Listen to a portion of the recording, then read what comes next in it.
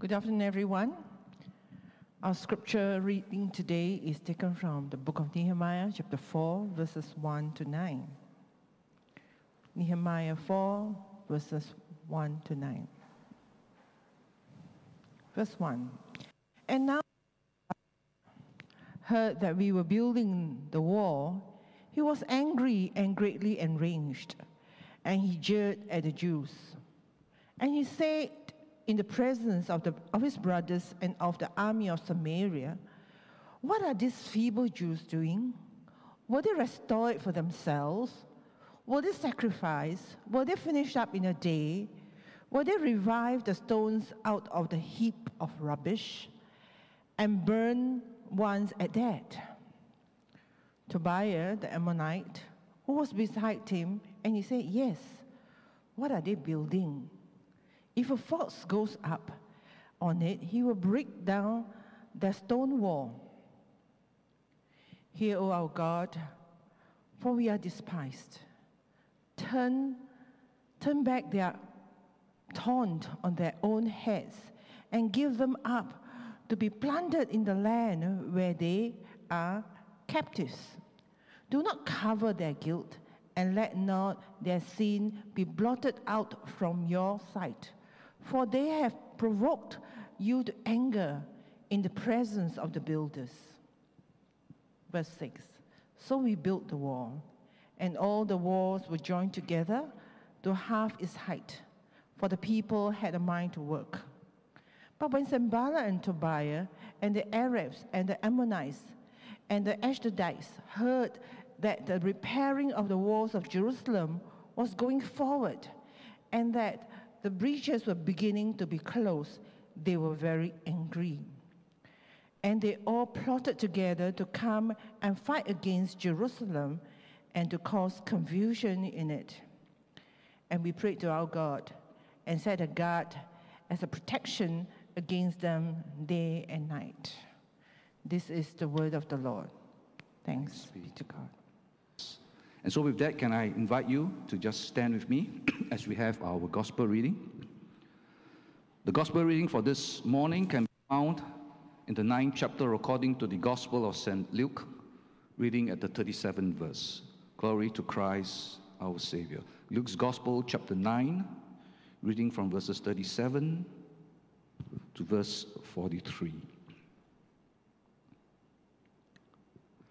On the next day, when they had come down from the mountain, a great crowd met him. And behold, a man from the crowd cried out, "Teacher, I beg you to look at my son, for he is my only child. And behold, a spirit seizes him, and he suddenly cries out. It convulses him so that he foams at the mouth and shatters him, and will hardly leave him.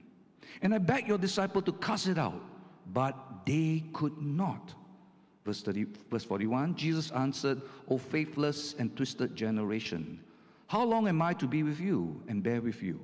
Bring your son here." While he was coming, the demon threw him to the ground and convulsed him. But Jesus rebuked the unclean spirit and healed the boy and gave him back to his father. And all were astonished at the majesty of God. This is the gospel of Christ. Praise to Christ our Lord. Shall we bow our heads in prayer? So gracious Father, as we come before you, we ask of you, Lord, that as we look afresh to your word, may your word that comes out from my mouth will not return back empty, that it will accomplish all that is supposed to accomplish in this purpose. And we pray, Lord, that truly it will bring success to the things for which it has been sent forth.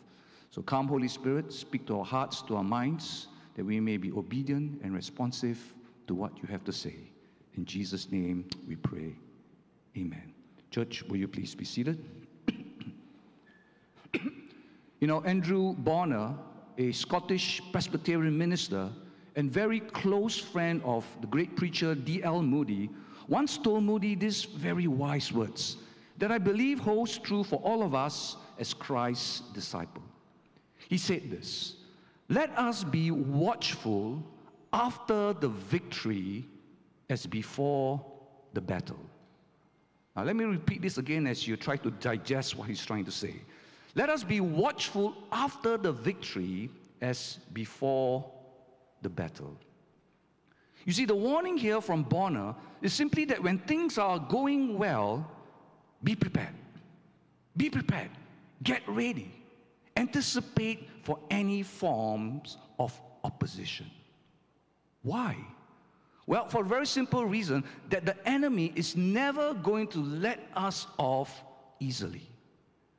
You see, the devil doesn't want us to progress in the work of the Lord. If your spiritual life is growing, he's not happy. He wants to stop that progress. And he will surely bring about opposition in your life. And for that matter, we only have to look at scriptures to support this very claim. We see how in scriptures the prophet Elijah, after a resounding victory over the false prophets of Baal, what happened? He faced opposition.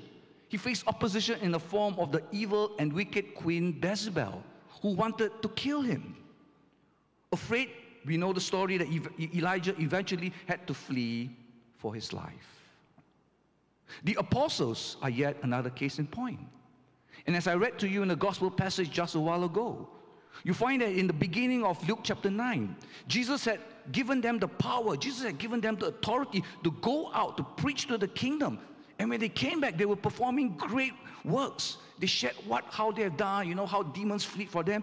And yet suddenly, right now, they find in this situation that they are unable to heal a boy with an unclean spirit. Oppositions came to the disciples.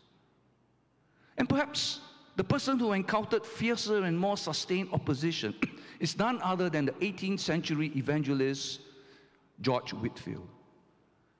Whitefield, as a young Anglican clergyman, he would often preach to crowds that is well over 50,000 people in the open air. And mind you, this was done without any microphone or any loudspeakers. Yet, despite of his great success in reaching out to the masses, we are told that opposition came in the form of his very own church, where the godless ministers closed their doors to his ministry. You see, Whitefield was opposed by his very own denomination for spreading the good news because he used a different convention. And of course, we cannot forget that our Lord Jesus himself, he faced opposition from his very own people. In Luke chapter 4, verse 24, he declared these words, that no prophet is acceptable in his hometown. So problems do come arise, and especially when things are going well in our lives. See, the problem with us is that we are so accustomed to nice paved road and leveled walkways that we find that problems will never come to us. But unfortunately, we know that this is not the way life is. Yes, sometimes the road is easy, the birds are singing in the air, life seems wonderful. At times, oppositions will arise. The road will be rocky, it will be bumpy, and we hear no music at all. But when that happens, what do? Complain? We give up? Warren Winesby shared this illustration on this particular matter. He shared a story that a little boy was leading his sister up on a rocky and bumpy road. And while they were walking up, the girl complained to the brother, that the path is so difficult and that it's full of bumps. And to this, the little boy replied this to his sister. Sure, the bumps are there, but the bumps are what you climb on. What profound words from a young boy, isn't it? Listen again to what he told his sister, that the bumps may be there, but the bumps are what you climb on. So the question for all of us is this: what do you do when the bumps of opposition cross your path of life? As disciples and leaders of Christ, what do we do? Do we complain? Do we give up? Or do we learn from the boy that in facing these bumps, we overcome them by climbing over it? You see, no test of leadership is more revealing than this test of opposition in our life. Christian leaders will crack and go to pieces under such immense pressure. Some will grow discouraged to continue on, while others, because of this opposition, they build walls around themselves and then they shoot murderously from behind. They become embittered, and vindicative. But you know, we don't find this in the man Nehemiah. We find that today, in handling great opposition, Nehemiah was a man who remained steadfast. And just to do a quick recall, we find that after he successfully, getting permission of leave and approval of the necessary resources from the Persian king in chapter 2, and then on top of that, he managed to convince his fellow countrymen in the previous chapter to rebuild the walls, we would be forgiven to think that, all is well. Everything is going according to plan. No problem. All is good. But as we read in today's passage, opposition will come. And the opposition arose in the form of this man called Sanballat the Horonite and Tobiah the Ammonite servant. In fact, these two men, we have come across them, but I think 2 weeks back. These two men were the men who were enemies, who opposed Nehemiah's work, and we see them as early as chapter 2, verse 10. And so know for sure that looking behind every human opponent is this active presence of the devil in wanting to thwart God's project. And for sure, Sanballat and Tobiah, these two are the lackeys of Satan. And it is through these two men that Satan uses many forms of opposition just to disrupt God's divine work. And as you will see over the next few chapters are listed down, and you can look at the screen, the 8 different forms of opposition that the enemy uses to prevent the success and the progress of God's work. But for today, we will only cover the first 2, and in the following week, I will continue on this area of discouragement and fear. So let's look at ridicule and mockery. Now, it is not unusual to find that the enemy to throw insults at the servants of God. Why? Because this is a telling weapon in destroying morale. You find that in the Old Testament, when David took the challenge to fight against Goliath, Goliath ridiculed young David in 1 Samuel 17 verse 43. He faced David and he said this, "Am I a dog that you come to me with sticks?" And then we find that Jesus himself was mocked by soldiers during his trials. The people who mocked him say, "Prophesy, who is it that struck you?" And then if you recall back in chapter 2 verse 19, Sanballat and the company used mockery of the Jews even before the work of rebuilding had started. They mocked Nehemiah and his group by saying, "What is this thing that you are doing?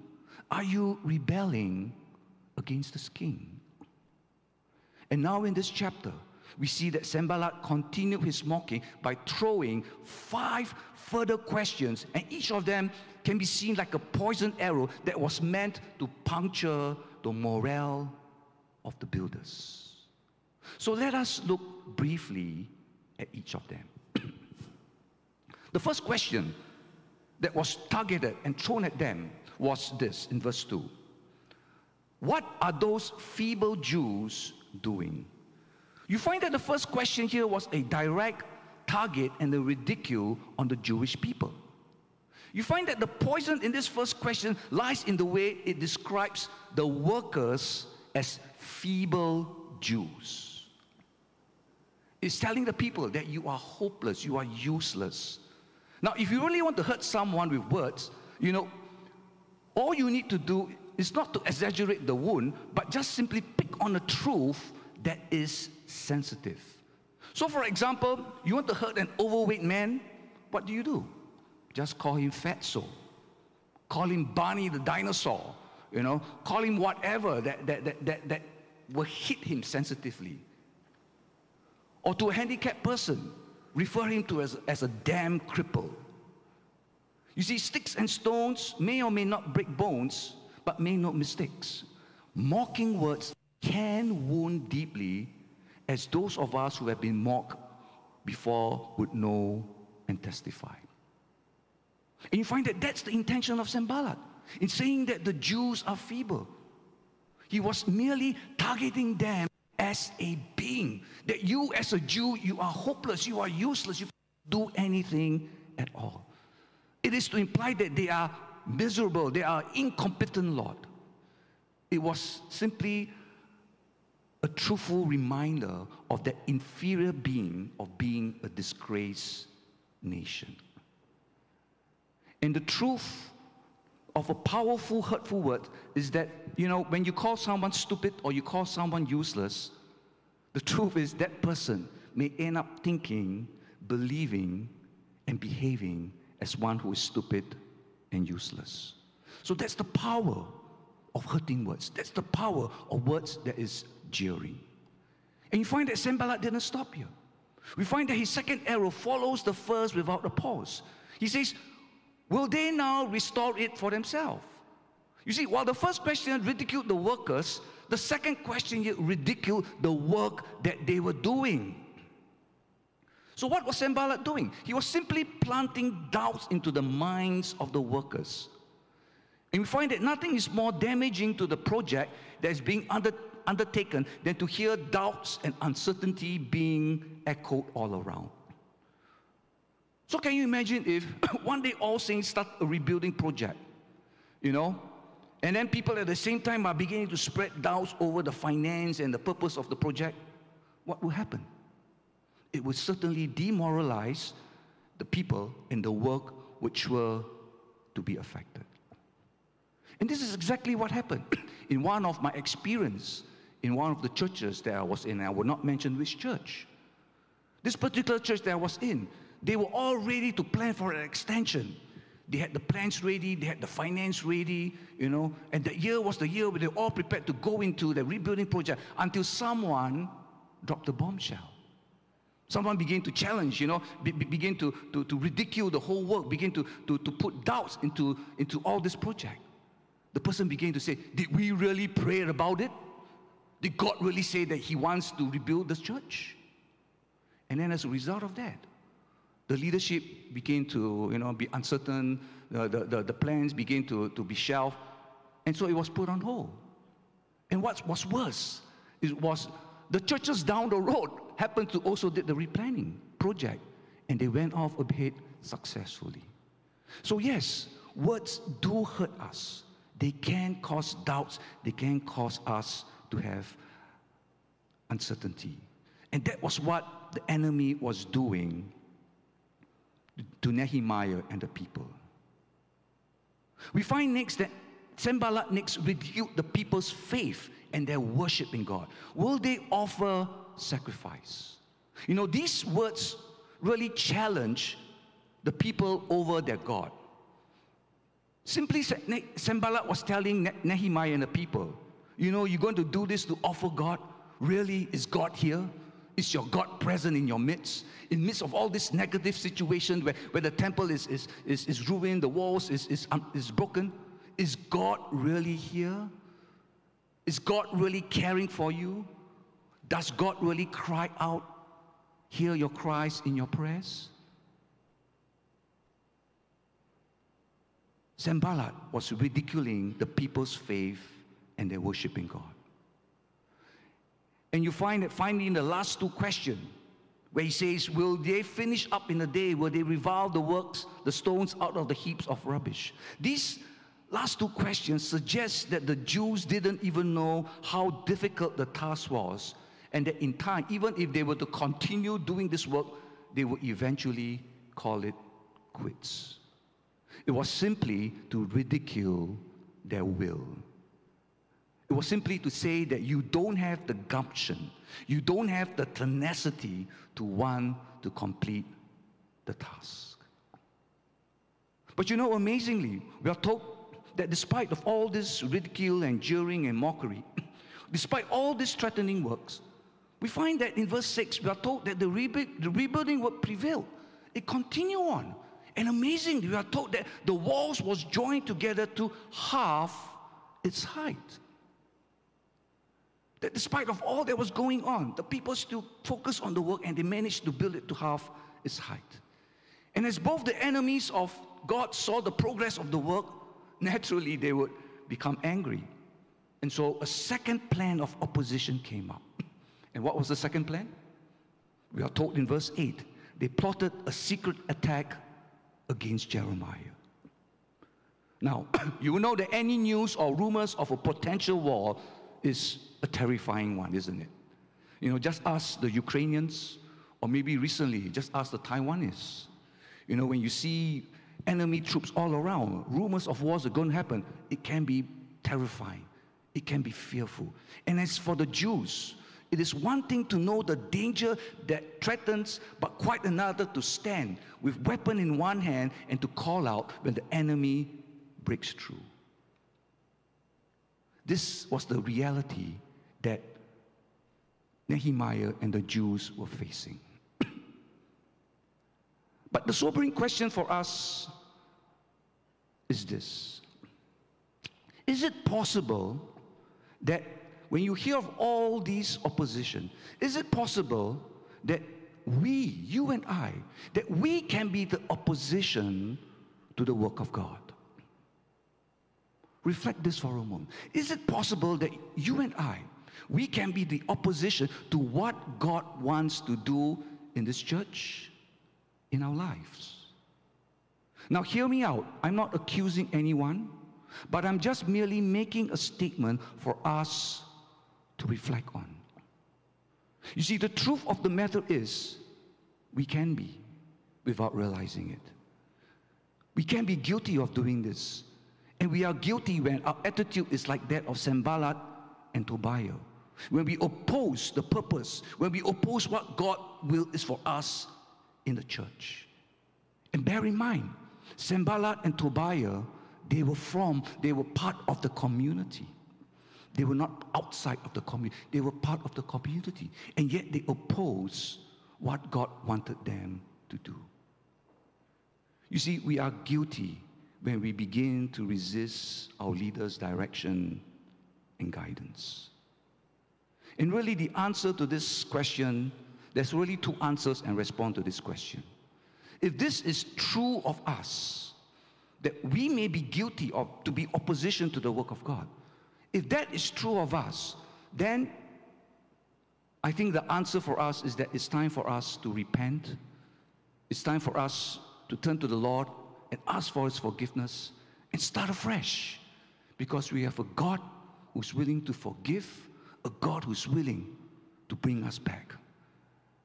And secondly, if the answer is no, that yeah, you know, we are supporting what God is wanting to do in our midst, then I say, praise the Lord. I congratulate you. I'll say to you, let's continue to keep up the good work. Let's continue to rise up and build the church that God wants us to do. So moving along, what now would we have done if we were in Nehemiah's shoes? I'm sure many of us, you know, we have our own ways of wanting to deal with the opposition that we encountered. But I'm afraid many of us, including myself, would have done quite the opposite of what Nehemiah would have done. But today we see that this man responded and dealt with the resistance that was thrown to him. And as we learn from what he did, let it be an important application for all of us in learning how to overcome the many oppositions that is thrown into our lives. And so what did he do? We find that very prominently in both of these instances, when the opposition came, how did Nehemiah climb over the bumps? We are told twice that he went to the Lord in prayer. And once again, this proves that he is a man of prayer. And all of us as leaders and as Christians, we must learn to trust and turn to God in prayer in the midst of all these oppositions. But the question is, do we do so only at the last resort? You know, do we only turn to God in prayer after we try all means and abilities, you know, and all ways, and yet it doesn't work and the opposition still remains, then we turn to God in prayer. Note that this was not Nehemiah's way. Nehemiah's way was the moment problem came, he turned to God in prayer. Like Philip Melanchthon, the German Lutheran reformer, when faced with trouble and perplexity, what did he do? We are told that, and I quote what he says here, that trouble and perplexity drive me to prayer, and prayer drives away perplexity and trouble. What a wonderful quote, isn't it? That when problems comes your way, you turn to God in prayer, and prayer will turn away all these problems. And so we find Nehemiah, like Philip Melanchthon, that's what he did. Upon hearing the mocking of Sanballat, verse 5 tells us, he turned to God in prayer. He says, "Hear, O our God, for we are despised."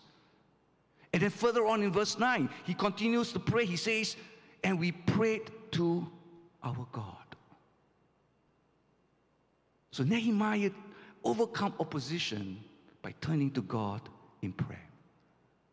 But perhaps what is shocking is the content in Nehemiah's first prayer. It seems here that Nehemiah was not asking God to fight for the enemy for him, but if you look closely, it seems that he was requesting a damnation over the enemy. And how can we reconcile such a prayer when Jesus himself tells us that we ought to love our enemies? Well, let me share with you two thoughts on this issue. Firstly, we must recognize that it is natural for all godly leaders to be upset and angry, especially when God's intentions are halted.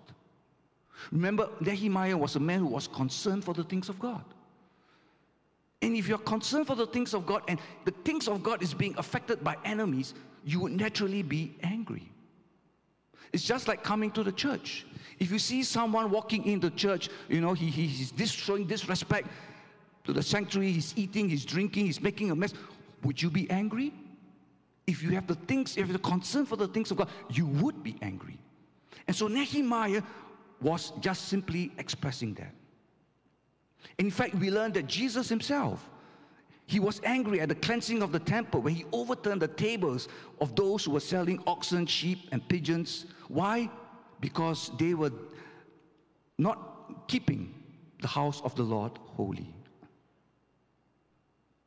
And so what we learned from Nehemiah here was that he was simply being honest with God. He was crying out to God, saying that, "God, how can this be done?" And the point here is that we can express this anger, but only in an appropriate and sinless way. And that was what Nehemiah was expressing here in this prayer. Secondly, we find that in this prayer, Nehemiah was not requesting personal vengeance, though it sounded like he was. But rather, he was here making a plea to God's judgment on his enemies. Remember, Sanballat and Tobiah had resisted the work of God. They both didn't want Jerusalem to be rebuilt because they didn't want the glory of God to be restored. And hence the opposition against the Jews was in reality opposition against God. And so when Nehemiah prayed that God would judge their sinful and wicked ways, he was merely asking God to bring judgment upon the enemies, that their plans will fail to materialize. So the first thing that Nehemiah did to overcome opposition was to pray. Secondly, what else did Nehemiah do? We are told that he climbed over the bumps of the opposition by focusing on the task that was ahead of him. You see, a good leader is one who keeps his focus despite the opposition that is all around. And take the example again of George Whitefield. We are told that when the church closed its doors on him, this man didn't lose focus. He didn't give up hope. Whitefield knew that his ultimate goal, his vocation, was to proclaim the gospel, and he kept this focus in mind despite of the opposition. And this is why if you read the history of George Whitefield, you find that he's one of the central figures in the great evangelical awakening in both Britain as well as in North America.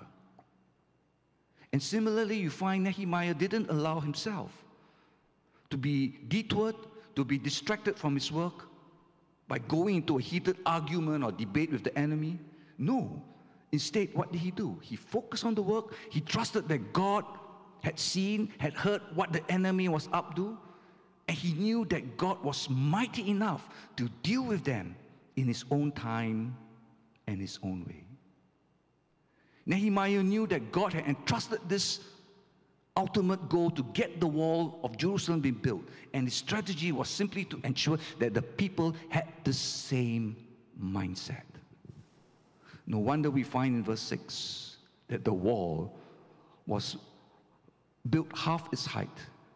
And we are told that the reason for this was because the people had a mind to work. And don't be surprised that because of this focus, the result of this was that the wall was eventually finished in an incredible 52 days. And so as we end, let me summarize for us 3 vital lessons that we can take away as we learn from Nehemiah how to overcome oppositions. Firstly, know for a fact that God's work, whatever we do for God, will always face oppositions. And as you can see, it doesn't matter what work we may be doing for the Lord. You may be serving in a ministry, you may be a missionary full-time, or you may be, just doing your own work wherever God has placed you. But the moment you are God's servant, you will experience opposition along the way. And know that behind all this opposition is none other than the devil himself. You see, as long as Nehemiah was not affected by the news of the situation back home, Satan remained quiet. As long as the people in Jerusalem were content with this sad state of affair, the enemy will leave them alone. As long as the church don't rise up, Satan is happy. But you see, the moment Nehemiah and the Jews begin to have concern for the things of God, the moment they begin to start rebuilding the wall and wanting to bring God's glory back, that's where the enemy will become active. So God's work, number 1, will always face opposition. Point number 2, despite the opposition, know that God always uses this opposition for good. Though Satan may use these problems to disrupt the work, the encouragement we can get is that God will use them as tools to build up his people. The opposition brought the best out of Nehemiah and the people. And we find that through it, Nehemiah's faith in God grew. In chapter 2, verse 2, we are told that when he was first assigned to the task, and he approached the Persian king, it was said here that he was very afraid. However, as he continued to see God's hand at work, you find that his trust in God as the all-powerful God, and who's able to meet all his needs and problems, increased so much so that in the midst of opposition, he always turned to his God in prayer. And this leads us to the final remark, that prayer overcomes opposition. So coming to God in prayer and allowing him to deal with the opposition is the best way to climb over the bumps of opposition. Nehemiah certainly thought so. And as he turned to the Lord in prayer, in every of the situation that he encountered, we find that God helped him to overcome it, and God gave him the success. So today, as we close, know that whatever problems or oppositions you may be facing, know that with God's help, the bumps are what we climb on. That we can always turn to him in prayer. And whatever problems you may be facing today, whatever mountains, whatever storms you may be facing, know that we have a God who's always there to pick us up, to help us, to be there when we turn to him in prayer. Father, we thank you, Lord, that truly in the midst of any opposition, any struggles that we may be going through, you are there to always carry us. So we thank you that we can always rely on you. In Jesus' name we pray. Amen.